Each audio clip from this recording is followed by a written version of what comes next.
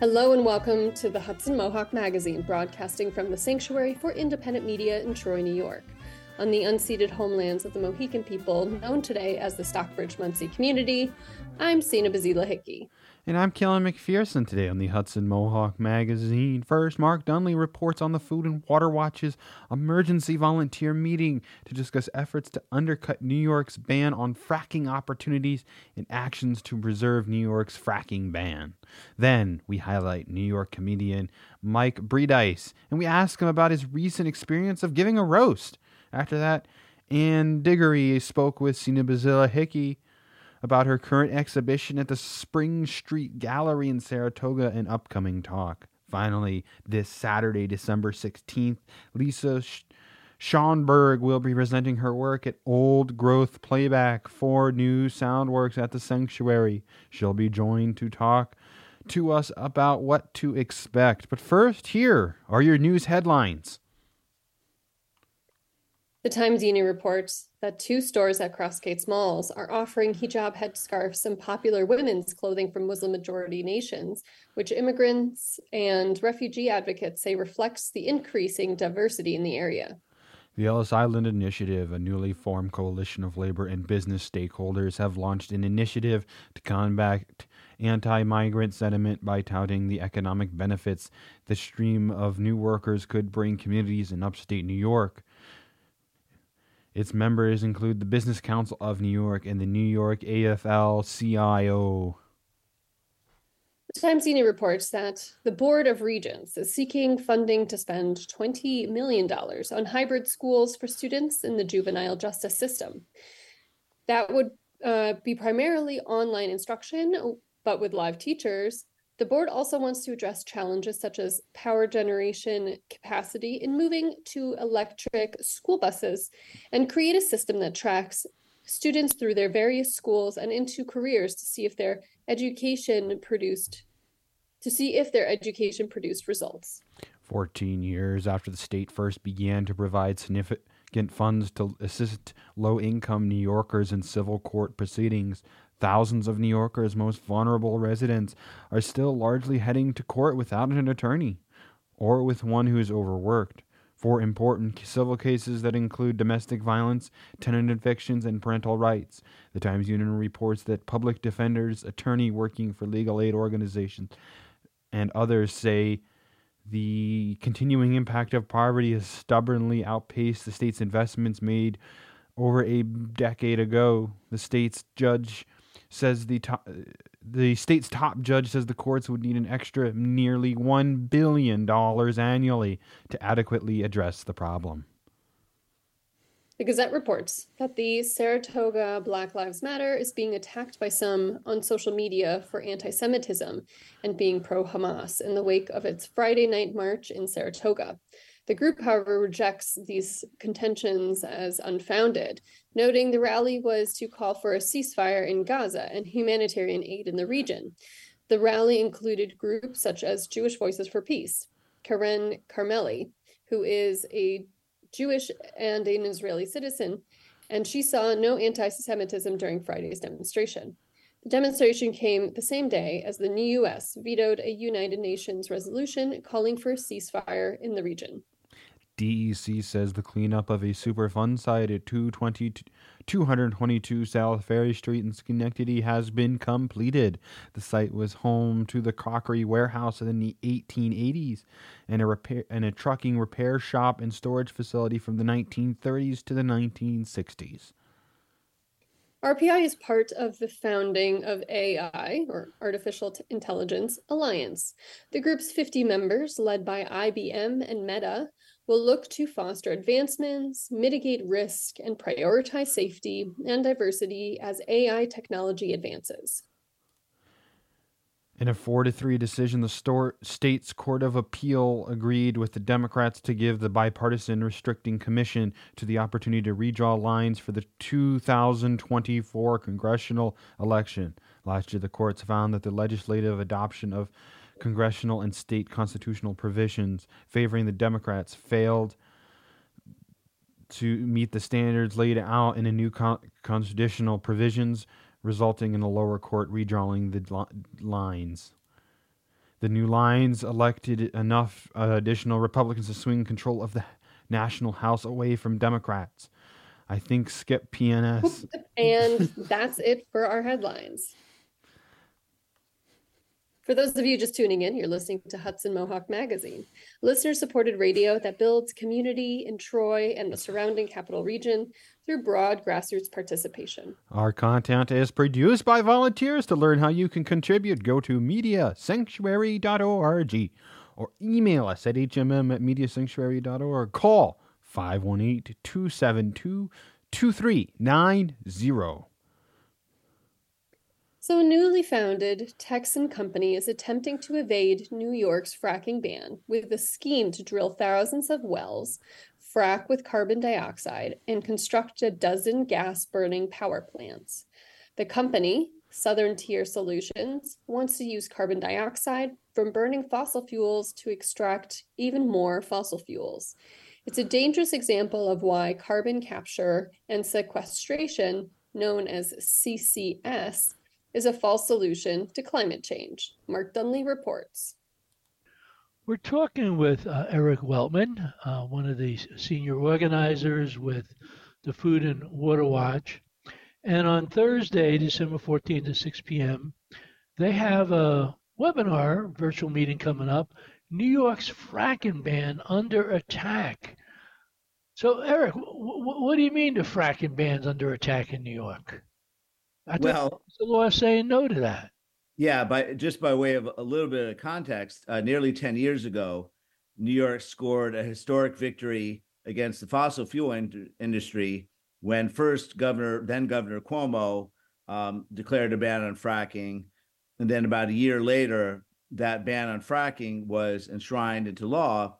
For folks who may not remember, fracking is a dangerous method of extracting oil and gas from shale that involves typically massive quantities of water, sand, and chemicals to extract it, to break open the shale. It poses a tremendous threat to our water, our health, and communities and environment. And it was indeed a historic victory when New York banned fracking, like I said, nearly 10 years ago. Unfortunately, we're facing a new threat posed by a newly formed company from Texas that wants to come in and drill thousands of wells in the Southern Tier, frack them using carbon dioxide, and then construct as well about a dozen power plants to then burn the gas that's been fracked. Now, when I first read this proposal, it seemed like let's put everything bad about trying to, control climate change into one package and, put it together. I mean, they're talking about, extracting more fossil fuels. They're talking about carbon capture. How does this thing even pass the laugh test? Frankly, it doesn't. One of our colleagues, Irene Weiser, she put it very well. She says the proposal is an example of the feeding frenzy for federal tax credits, because keep in mind, all this carbon capture is heavily subsidized by the federal government. And incentives that are designed to prop up the fossil fuel industry.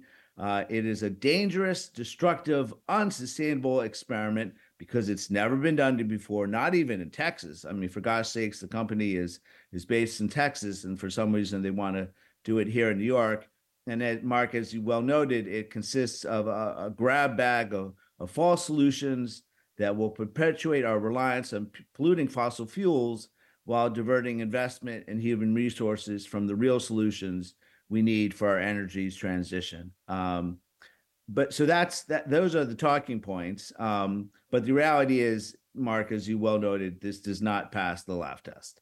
And we, Food and Water Watch, and our allies, many of which were involved in the original fight to ban fracking many years ago, are determined to stop it.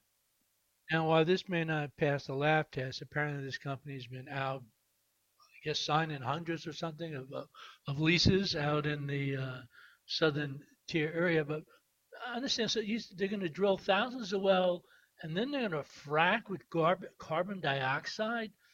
How are they using the carbon dioxide in this fracking process?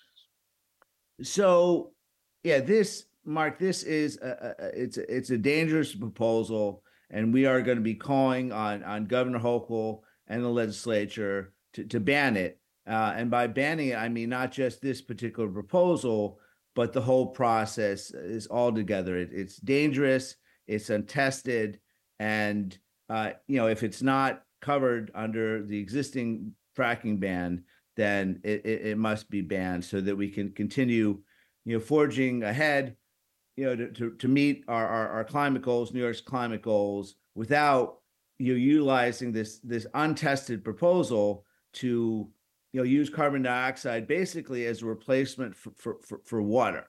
So that's the idea, and it's complicated. Again, it's untested, and it's unrealistic, and it's dangerous. But involves expecting that somehow this carbon dioxide will remain underground, which we know it's just not feasible. I mean, everything leaks, including carbon dioxide. There's a risk of contaminating our water from natural radioactivity underground. There's a risk of earthquakes, for God's sakes. So, Mark, we need to keep fossil fuels in the ground, and we need Governor Hochul, and we need the legislature to extend, New York's fracking ban to cover this dangerous practice as well. Now we're speaking on December 11th. A couple hours from now, the COP28 will finish. One of the big fights there has been on the issue of phasing out fossil fuels, finally with a clear date. That appears to be losing, but one of the issues was the United States told the world it supported the concept of phasing out fossil fuels. But what it really was doing is saying we want to phase out the burning of fossil fuels except for the existence of carbon capture. So as long as you have a carbon capture mechanism, then it's okay to use fossil fuels. It just seems like this carbon capture is the new, frontier for the fossil fuel industry to figure out how they can continue to do what they've been doing in terms of driving global warming.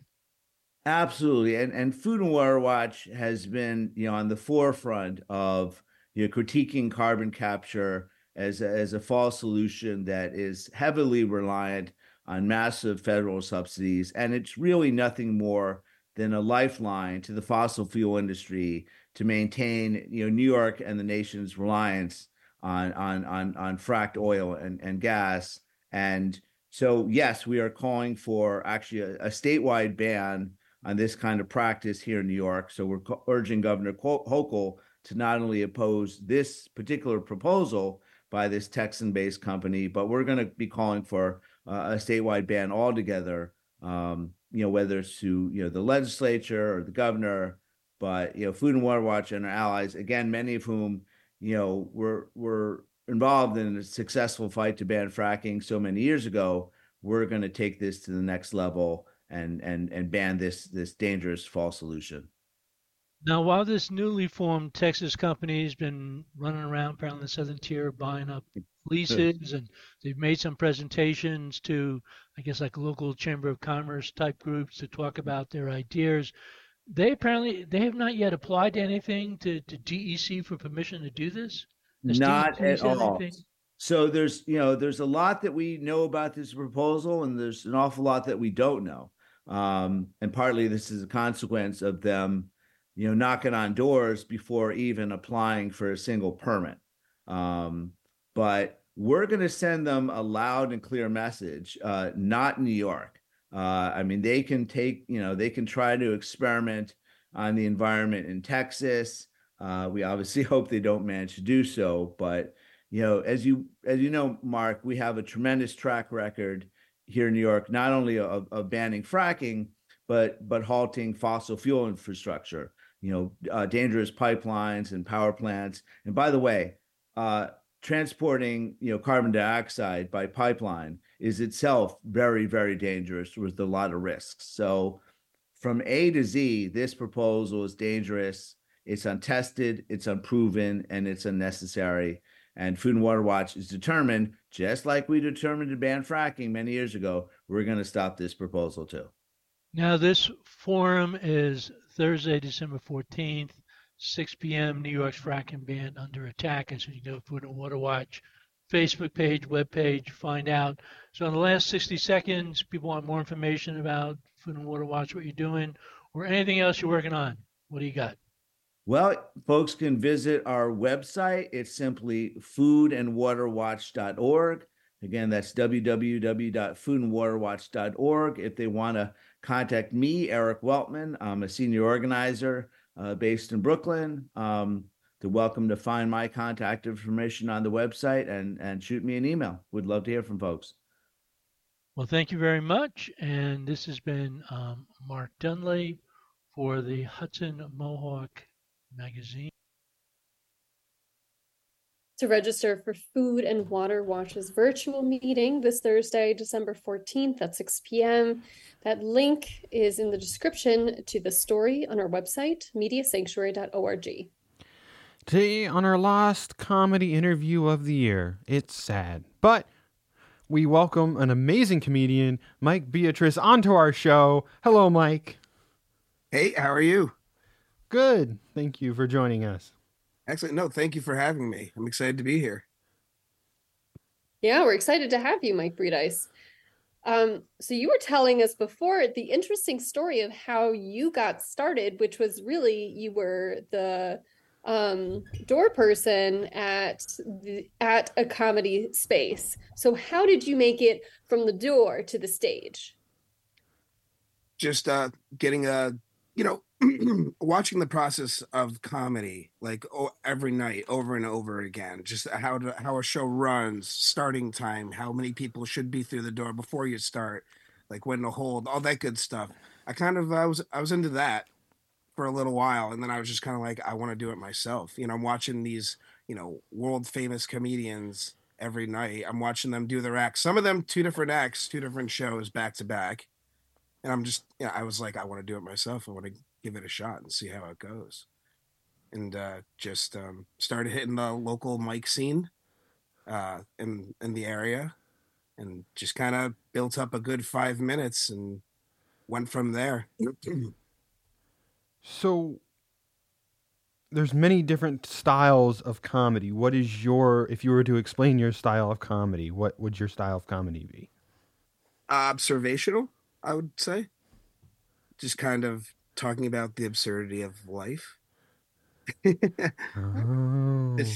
Weird situations I find myself in. I tell stories, so you can put me into that category as well.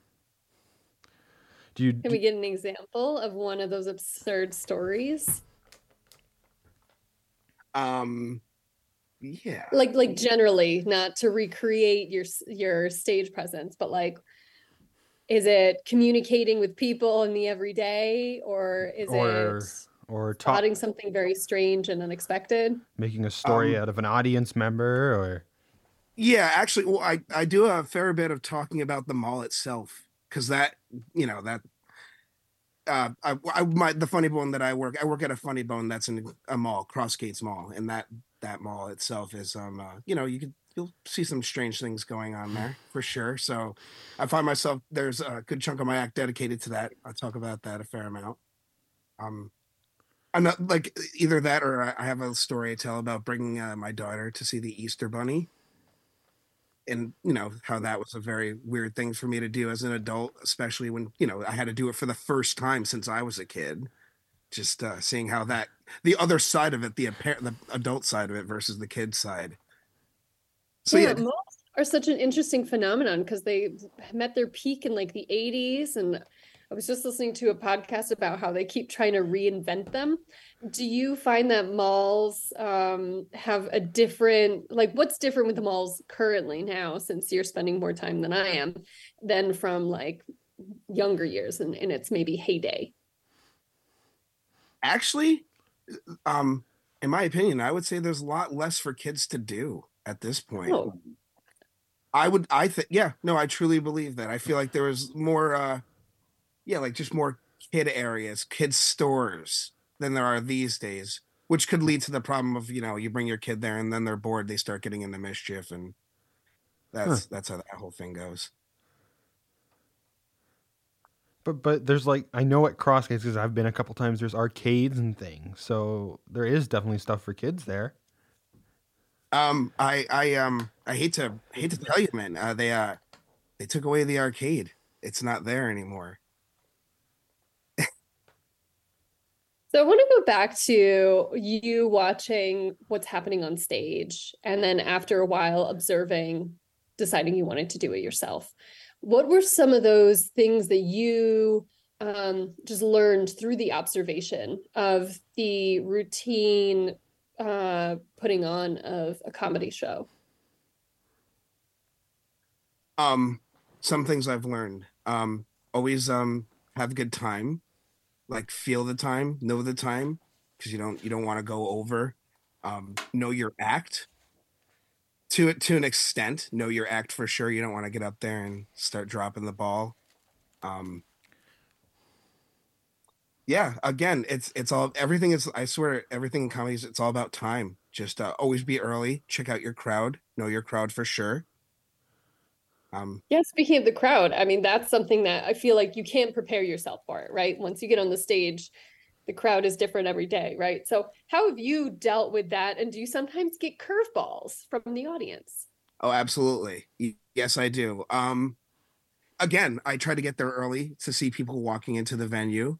Like see if they're older, an older crowd. Maybe I'll change up a few bits here and there, cater it a little bit more towards an older crowd. Um, a big show versus a little show, I can kind of cater my act in that way. For a bigger show, obviously, I don't know if it's obvious, and maybe not for everybody, but for me personally, I feel like I do much better with a bigger crowd. I can be a lot more loose.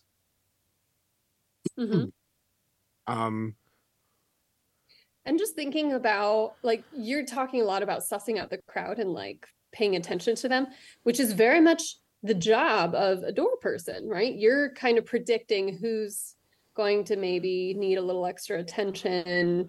Maybe they're drinking a little too much, right? Do you see that overlap between the way that you're sussing out the crowd as a comedian and the work that you had at the door?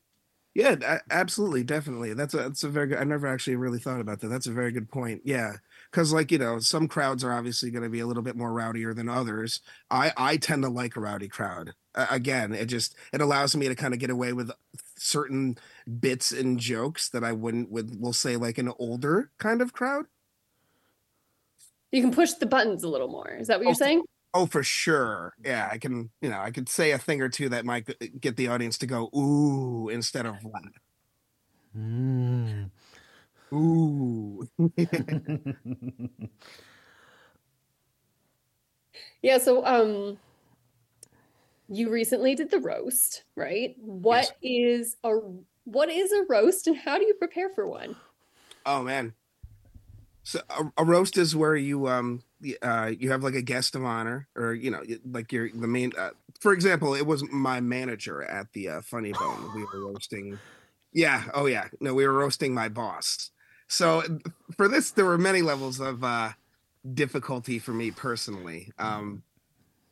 That's like So brave yeah, of the roast you. is you get a bunch of people together that you know, or that the guest of honor knows, and you kind of make fun of them. I felt that the challenge for this was not only was it my boss, but you can't. Some of the jokes I was writing in the beginning, they were just mean. I'd run them past other people, and they'd be like, I wouldn't say that, just a little too mean. So I found the first challenge is, if you're gonna if it's gonna be mean, make it funny, and maybe not mean, maybe just naughty, if that's the right word. So you want your jokes for a roast not to be entirely mean. You want a funny aspect to them. Yes, definitely. You want to take that yeah, that again, I'll use the word mean, but yeah, you want to take that mean and then just make it relatable and or funny so that other people can kind of relate, or especially if they know that person, which they tend to at roast, they have an idea of who the guest of honor is. They get to laugh about it as well because we all know that what we're all saying, there's some truth to it. So it's kind of like making sure that the person you're roasting is in on the joke rather than feeling bad about it. Yes, 100%. I also found a challenge for that to be. Sometimes I found myself complimenting in the writing process more than like making fun of, which maybe that was just me. There's just some people, because not only do you make fun of the guest of honor, you make fun of all the other roasters, and some of those roasters are my friends. So, sometimes I didn't want to be mean to them. So I'd end up Right. saying compliment, trying to find a, like, almost like, I try to make a compliment mean spirited and it just wouldn't work. I'd end up being like, you're actually a really good looking guy. You speak well in front of other people. And then before I know it, it's just a list of compliments. I'm like, oh, I didn't get anything out of that. Couldn't that be a comedy style too? It's like the apologetic comedian. Yes, definitely. For sure. I was gonna say you must be brave to roast your boss. Oof. Yeah, I had to watch what I said for sure.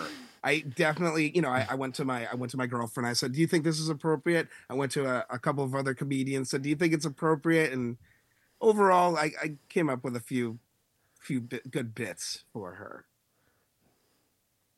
So this kind of work is very much about towing the line. Is that something that you can learn? I mean, there is like comedian school, right?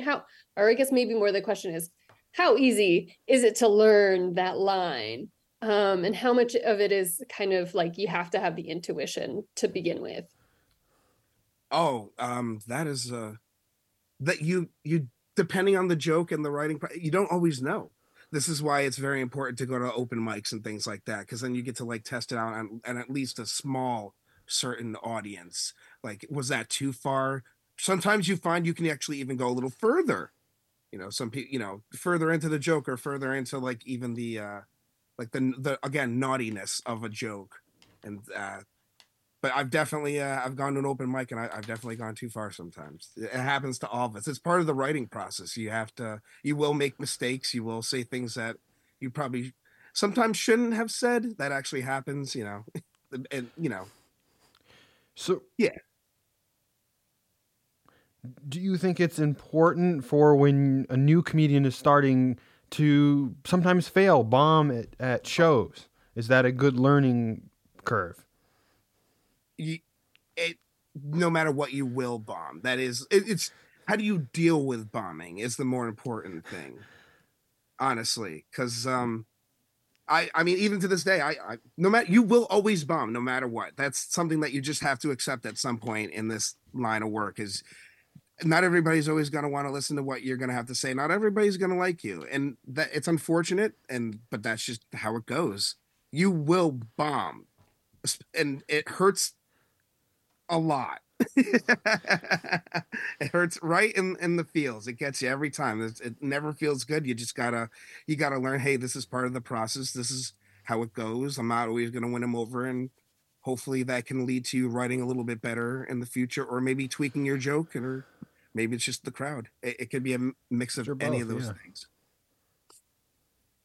Well, Mike Bredice, we have about 90 seconds left. We'd love to follow, keep tabs on what you're doing. So, what is the best way to find you? Are you on social media or somewhere else? Yes, I am. I am on Facebook. You can get me at Mike Bredice Comic. That's MikeBredice Comic COMIC. That's on Facebook, or I'm also on Instagram. That's Dreaded777. Dreaded. I have dreadlocks, so DREADED 777. And yeah, if you follow Great. me, you can get all my comings and goings. You can get everything, all my show dates or whatever I have coming up. And currently, you don't have anything set, but you'll have something in the new year. I'm kind of hoping to. I would say keep an eye on my social media. I'm trying to work something out within the next couple weeks. Yeah, hopefully I nail it. I'm trying to open for a comedian that I like. That's coming to the Funny Bone. Ooh. Yeah, there must be something else to like set things up for somebody who you admire. A whole nother set of nerves. This Oh, has been 100. such a pleasure to speak with you, and I hope that we'll hear from you. You'll come on again next year. And definitely in person next time. Yeah, for sure. And thank you for having me. This is awesome. Yeah, no, I look forward to the next time we get to do this again. And hopefully next time I have a couple dates lined up for you. Yes. Great. Thanks so much, Mike. Talk to you soon. Yep. Thank you. Goodbye. For those of you just tuning in, I'm Sina Basila Hickey. And I'm Kalen McPherson. You're listening to the Hudson Mohawk Magazine on the Hudson Mohawk Radio Network on WOOCLP 105.3 FM Troy, WOOGLP 92.7 FM Troy, WOOSLP 98.9 FM Schenectady, and WOOALP 106.9 FM Albany, and streaming online at mediasanctuary.org. This program comes from the Sanctuary for Independent Media in Troy, New York. If you like what you hear, you can support this program by telling a friend or shout it from the rooftops. Find today's stories and more at mediasanctuary.org. And Diggory doesn't paint nouns. Instead, she paints feelings, energies, and juxtapositions. Diggory's work is currently showing at the Spring Street Gallery in Saratoga Springs, curated by Belinda Colin. Diggory also says that the thumbnails of paintings fall to convey their size and detail, but you can see her work until February 10th, 2024, with upcoming talks. Sina Basila Hickey talks with her to find out more. Currently at the Spring Street Gallery in Saratoga Springs, Anne Diggory is showing her work, and these are beautiful landscapes, and she joins me now for Hudson Mohawk Magazine. Welcome, Anne. Thank you very much. So I do want to, since your work is a visual medium, begin by introducing our listeners, giving them a little bit of a visual idea of what your artwork looks like. How would you describe your work? Well, it's interesting to try to do this verbally, because one thing I say to people is I don't paint nouns. So I don't describe my work as saying, I paint mountains and water and trees and rocks. That would be like taking a song and saying it's about a person, but you have no idea what's happening there. So to me, I like to paint about the energy in the world that I see in front of me. And I often use as subject matter, I use landscape elements. And I have a preference, sort of a bizarre preference for things that are moving and changing. So clouds and water. And so to some extent, my job is to freeze them into shapes and colors, but then make them move again to give them some energy of that world. So the show is called Near and Far, and it's basically on several levels. It's nearby in the Adirondacks, a lot of water, because I enjoy painting that. It's very evocative of a lot of moods and things. And then a series from southern France, where I spent 3 weeks painting. So there's that near and far. And then a lot of the paintings involve a juxtaposition of what is near to you and what is far away, and trying to get some kind of connection between them. And often the same light is hitting them, or there's an energy of shape talking to each other. Sometimes they're connected, sometimes they're disconnected. So that's interesting to me.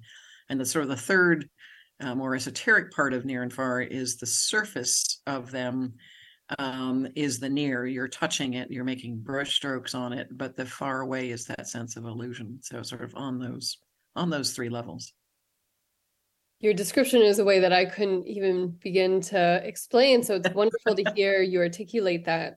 I am looking at your website right now, and it does feel very much like you're capturing that moment where you've been outside all day and suddenly you look up, and it's that moment that really stays in time, and the clouds have just this like gleam, the angle of the sun is hitting in just that right way. There's so much to look at, and you do it so well. And I was seeing a canvas behind you, and do you always begin with a bit of a beige canvas? I often do, just to give it a bit of warmth. To start with, it's also a lot easier if you're painting things that are white, like clouds and water. You have to make them show up, you have to have a dark around them. So if the whole canvas has a slight tone to it, it's easier to lay in with the things that are light colored. So that's one reason. And I often leave areas untouched, and it's almost more interesting to have some color to it, even if it's untouched. If it's just a very tan, or sometimes I've used other colors, but that's a favorite kind of orangey color to it. Yeah, I mean, in terms of the energy, it's you talk about that magic moment where all of a sudden the light lights up and something happens. And that's often sometimes what inspires me to get started. But as anybody who knows who paints, within about 5 minutes, it's gone. So you have to wait for the strength of your memory, and maybe the light will happen that way again. But in the end, it's what's happening in the painting. So I'm a bit different from some plein air painters in that I will start when I'm out there, and have woken up from camping, and all of a sudden there's this gorgeous sunrise, and I rush down to the shore and start painting it. But excuse me, the important details probably happen back in the studio. I sort of make it similar to a conductor. A conductor has all the instruments there, but you've got to pull out the lights, push in the darks, push up that color, maybe remove those branches. They didn't work. So in the end, it's what's in the painting, not necessarily what's in the landscape. So that's often a challenge that I have. And how long have you been painting, and how do you see your style having changed over that period of time? Well, I've been painting, I graduated as an art major about 50 years ago, which makes it that long. And that was an education that was important to me. I was at Yale, a lot of art history, a lot of theory, a lot of why does one paint attitude, even though I'd entered as a math major, but that's another story. And then learned a lot from nature itself. A lot of time spent out of doors, seeing how forms congeal and fall apart, what happens with light. So nature has been sort of my teacher in many ways. In terms of how the work has changed, light has always intrigued me.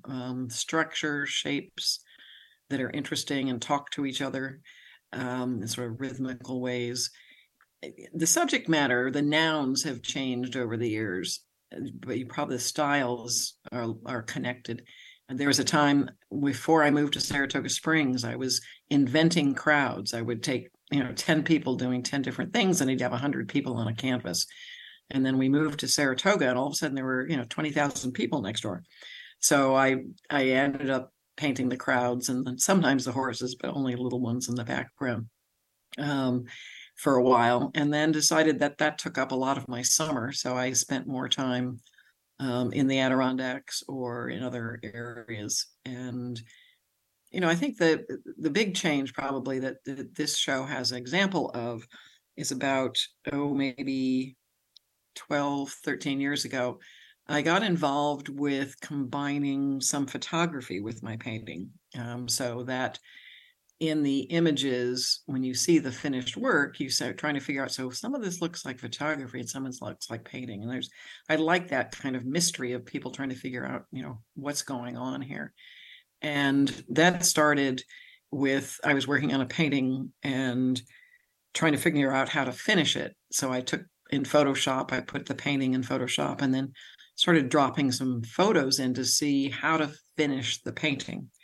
And instead, I got really excited about how that contrast of photography, that sharp detail, and that believability, how it sat with the painting. So I, with a friend's help and with finally a commercial printer, found ways to take a picture of a painting, add little details of my photography, and then print it on the canvas, so that I would then rework it.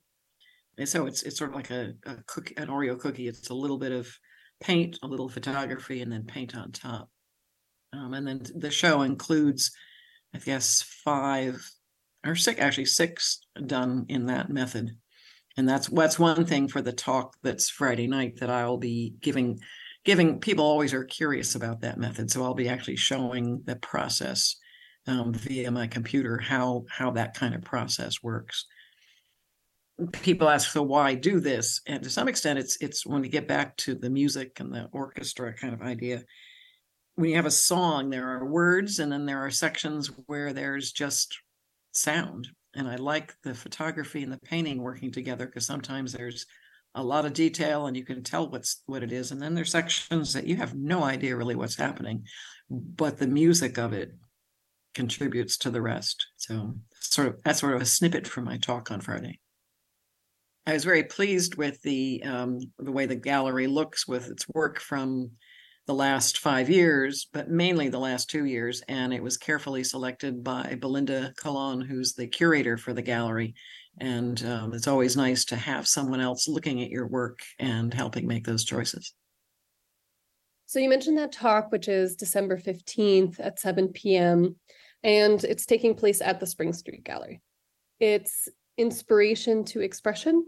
Yes. What else can listeners expect from that talk? Part of what I want to show is a contrast of different kinds of work and how they start and how they finish.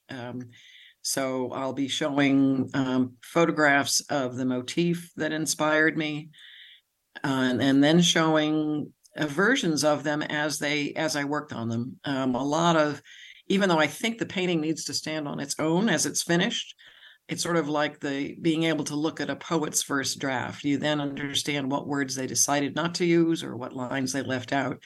So by showing some of the earlier stages of the painting, I'll show, what were my first choices? Why did I leave something out after putting it in? And then sometimes the fascinating part is when I thought it was finished and it was in a show, I think I'll make some more changes. What is it about that final expression that made me to kind of make a few last minute changes? And I think in the end, those are the ones that are most important probably for the expressive nature. And it's not just adding detail. Sometimes it's taking detail back out. That's part of what the talk will be about, and it'll be for a regular straight painting, which is on acrylic on canvas. It'll be for the hybrids, which start as a painting, but then go through photography and then paint again. And then some little tiny ones as well as, what's the difference between inspiration to expression for a small piece or a large piece. I understand the process of an artist is very interesting. So you're talking to me in your studio and color changes in different settings. You're using paint. Oh, yes. You do seem to be in daylight. Do you paint in daylight, or do you have a certain light temperature that helps you to come to a specific color? I do like to paint in daylight. Part of one of the paintings I'll be showing is a painting at Buck Pond in the Adirondacks. And to work on it, I had to stand in the woods looking out at the lake, and it was very dark in the woods. So I would paint and then I'd run back to the shore and look at it and then bring it back in and work on it because I needed more light to actually see what I was painting. When I get back to the studio, I do use daylight lights in my studio. And I discovered once, depending on how warm or cool your lights are, it can really change the color. There's one painting in the show that has a lot of purple in it. And when I started it, I thought they were sort of brown. But as you change to, a warmer light or more daylight, more daylight. And all of a sudden, and I thought, okay, I'll keep that color that I toned it down a little bit, but color, they actually say, to paint under the lights that it will be seen in an exhibition or in someone's home. And those are slightly different. But if you know what the gallery is that you're going to show in, then probably it would be good to have at least have seen it under those conditions. And Diggory, I'll save my other questions for your talk. It's been such a pleasure to talk with you. What would you like to let our listeners know about your artwork or your process in painting? That's a good question. Probably just to trust themselves looking at paintings and try to understand, look at them, and why are you affected by one and not the other? Can you figure out what some of the choices that an artist has made, whether, where they've been, what choices they've had. And I think it's a lot of seeing art in the real world, not just looking at it on the internet. There's a huge difference in seeing real live painting. And so that's why I would encourage people to come to the exhibition. Some of the pieces that look 3 inches high on a computer screen are actually 5 feet square. So I think that's an important thing to think about. Thank you so much. Thank you. And just for listeners, your website is Diggory, that's Diggory.com. Yes, thank you very much. More about the exhibition and upcoming talks at Diggory.com. Lisa Schonberg will be presenting a body of 4 new spatialized sound works that are the culmination of old growth playback, which asks us how we can listen to the present to speculate about future old growth soundscapes and our role in them. Musicians Nina Isabel and Brian McCorkle will also be presenting work that evening. That is December 16th at the Sanctuary. And Lisa Schonberg joins us now. Welcome, Lisa. Welcome. Hello. Thanks for having me. We've been really excited to present some of your work. You've done some interviews. We had your workshop recently, so frequent listeners might recognize your work. But for those who may not, could you tell us a little bit about the type of sound work you do and your type of the type of work that you do as a musician and artist? Yeah, so I'm a percussionist and composer and ecological sound artist. So I do a lot of field recording and listening in outdoor spaces and all sorts of locations, and use those recordings and observation, like ecological observation, to inform the composition of music and sound art. And a lot of that work, I focus on hidden sounds, or what I like to call cryptic sounds, so sounds that are beyond the limits of normal human hearing. And I also tend to do a lot of work on insects. But this particular work that I'm presenting this weekend actually doesn't really have much insect sound, but it does have a lot of cryptic sound. So what specifically are you going out and recording? Yeah, so it really depends. 2 of the works that I'm presenting this weekend are both featuring water, and it's really amazing how broad a variety of sounds there is within water, within one stream even. So I use a hydrophone to record those. And actually in our workshop the other day down at the boat launch in North Troy, we got some really amazing sounds with the hydrophone in the Hudson there.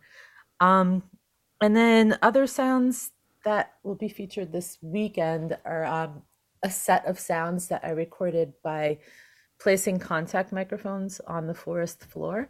So contact microphones are microphones that pick up vibration through surfaces as opposed to airborne sound.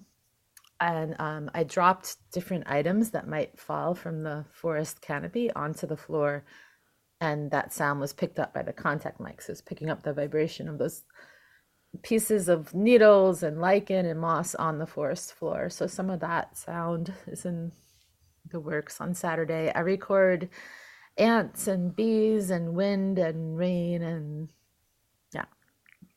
birds sometimes. And this specific project, the Old Growth Playback, is a project you've been working on since 2018 from the forests of Oregon.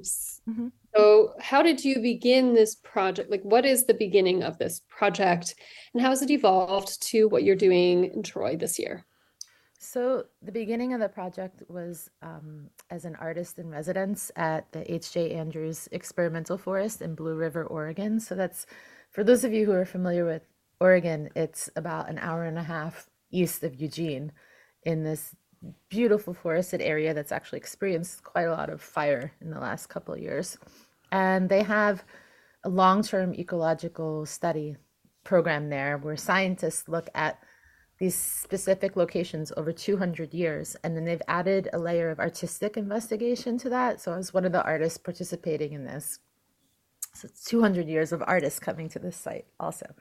And so as part of that, I wrote these 4 compositions. So the ideas evolved there, and I had never finished and presented the works. I've presented little bits of them, but never completed them. And I got a grant from NISCA to work with the Sanctuary and Hudson Mohawk Magazine and also Nature Lab to finish and present these works. And so it only made sense to adapt these concepts and develop them in the Troy environment that I live in now. So we've been doing a series of public events involving listening, recording, and the event on Saturday too, actually. So, yeah. And the old growth piece has been really interesting to adapt to Troy because we're not in a huge forest, but we do have trees, we do have an ecosystem, and that ecosystem will get older. It will become mature and in the future. So it's interesting to think about that.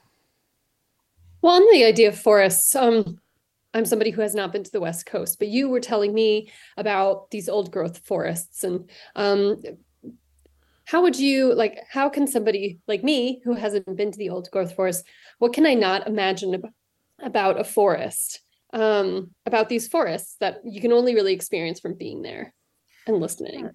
Well, the focus of this project is on the sound. So the sound itself is informed by the space, and the space is different than in a younger forest because you've got these like giant trees. You have much more of a chaotic and varied landscape. So a lot of like, because of tree falls and things like that, you have like things that sort of create more variation in the ground as you're walking on it, and also in the canopy, different heights. So that sound moves around in more varied ways too. And it's also more insulated. There's a lot more going on. There's a more closed canopy for the most part. Yeah, and just trees like that. I had never seen trees this big until I moved out there. Trees as big as the room trees of the diameter bigger than the room I'm sitting in right now. Things that fall from the canopy. That is incredible. So high up. Yeah, it's really incredible. And the thing is, like, the forests that aren't old growth are also incredible, and it's amazing to watch them evolve and grow. And also there's been so much fire, so now people are experiencing these forests having been burnt and the growth coming back after that. So what have you learned about the forest by listening to them in this such unique way? Well, I've learned about what I can't hear, so which makes me more and more curious to hear even more sounds that I can't hear without technology. So getting to know the sounds of streams in the Northwest in particular has been really exciting. Listening to insects, like coming across like a mound of ants, like a mound nest of ants, and putting a microphone amongst the chaos of the ants there and hearing that movement. I've learned just how silent these places are too. I do work in the tropics, and the Northwest is much quieter than the tropics in any aspect of sound in general. Yeah. So how is this experience getting translated to the sanctuary, which is, just to clarify, not a forest, not a stream? It's in an urban forest. So it's going to be translated as a quad speaker presentation. So there will be 4 speakers, and you'll be able to move around the space as you like as the works are playing. And so the sound moves between the speakers. I like presenting work in that way because for many years, and I still do actually, have a percussion ensemble, and the players are really spread out sometimes, and the sounds coming from different directions, and really play with that. And so I really like that feeling of immersion, of sound, and also kind of like gestures towards how sound happens in a forest. It doesn't come from a single point. But yeah, there's going to be a quad speaker presentation, and it'll be on a loop, like an installation. And then also Nina, Isabel, and Brian McCorkle are performing as well. They're doing like a really exciting presentation, including objects and a piano and movement, and you should not miss their presentation. So being a PhD student at RPI and having access to MPAC, how has their audio equipment, the tools that they use, been able to inform your practice? I mean, you mentioned you're not using omnidirectional mics, but that's where I saw in the recent exhibition. It just makes me think that so how has what you've seen through RPI informed what the practice coming to the sanctuary on Saturday? Yeah, so I had the opportunity to develop works alongside a couple colleagues a couple years ago at MPAC, and to use the ambisonic system in one of their studios there. So what is ambisonic? So it's a type of spatial audio where basically you can record something ambisonically where it recreates like the spatial location of things, or you could render things ambisonically so people could hear them all around. And the basically ambisonic can be rendered for any number of speakers. So you have an ambisonic file, and it basically means it can be adapted to stereo, to 4 speakers, to 8 speakers, and that sound will be kind of adapted to however many speakers you have. So in that system, also we had an XYZ axis and also the azimuth that we can move the sound around on. So it wasn't limited to the sort of linear square path between 4 speakers, but rather because of the positioning and the ambisonic system, you can move the sound in a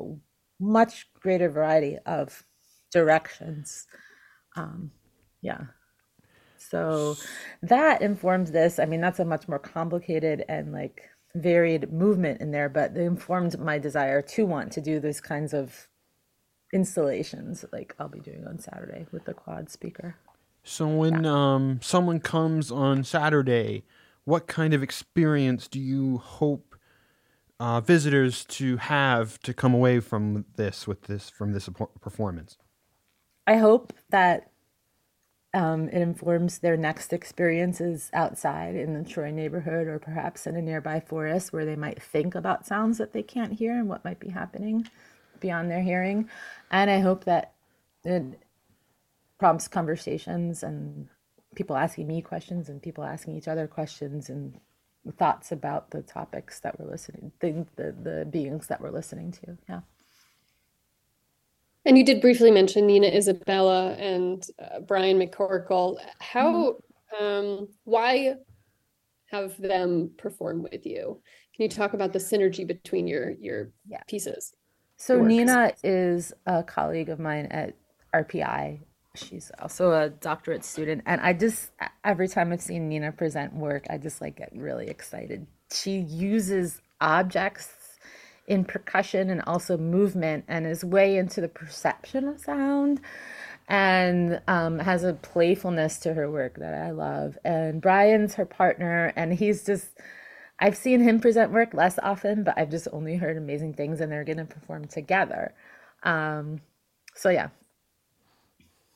Well, exciting. So I think it'll be a really good complement to the work. They're going to actually be present making the sounds with their bodies and objects, whereas my sounds will be just acousmatic, just in the speakers. So. And that is on Saturday, December 16th, beginning at 7 p.m., going until 9. Lisa Schonberg, this has been such a pleasure. Thank you for having me again, and thank you for being a partner on this project. Yeah, it's been exciting to see all the varied ways that your sound and your compositions come out there. So thank you. We hope you've enjoyed this episode of Hudson Mohawk Magazine. I'm Sina Basila Hickey. And I'm Kaylin McPherson. Our engineer is also, well, I guess me, Kaylin McPherson. We want to thank all our volunteers who made today's episode possible. Segment producers were Mark Dunlea, Brad Monkell, and of course, my co-host for tonight, Sina Basila Hickey, who also helped put this show together. I couldn't have done it without her. Thank you, Sina. And me, Kaylin McPherson, I also helped. This program covers stories of social and environmental justice produced by the community for the community and is supported by independent donations. If you value independent media, consider a gift of a monthly donation as a sanctuary sustainer by going to mediasanctuary.org. Tune in on weekdays at 7 a.m., 9 a.m., and 6 p.m. to hear local news or stream Sanctuary Radio at mediasanctuary.org. Full episodes and individual stories are available on demand at our website and on your favorite podcast platform. We appreciate all of our listeners. Thanks to you for making this worthwhile.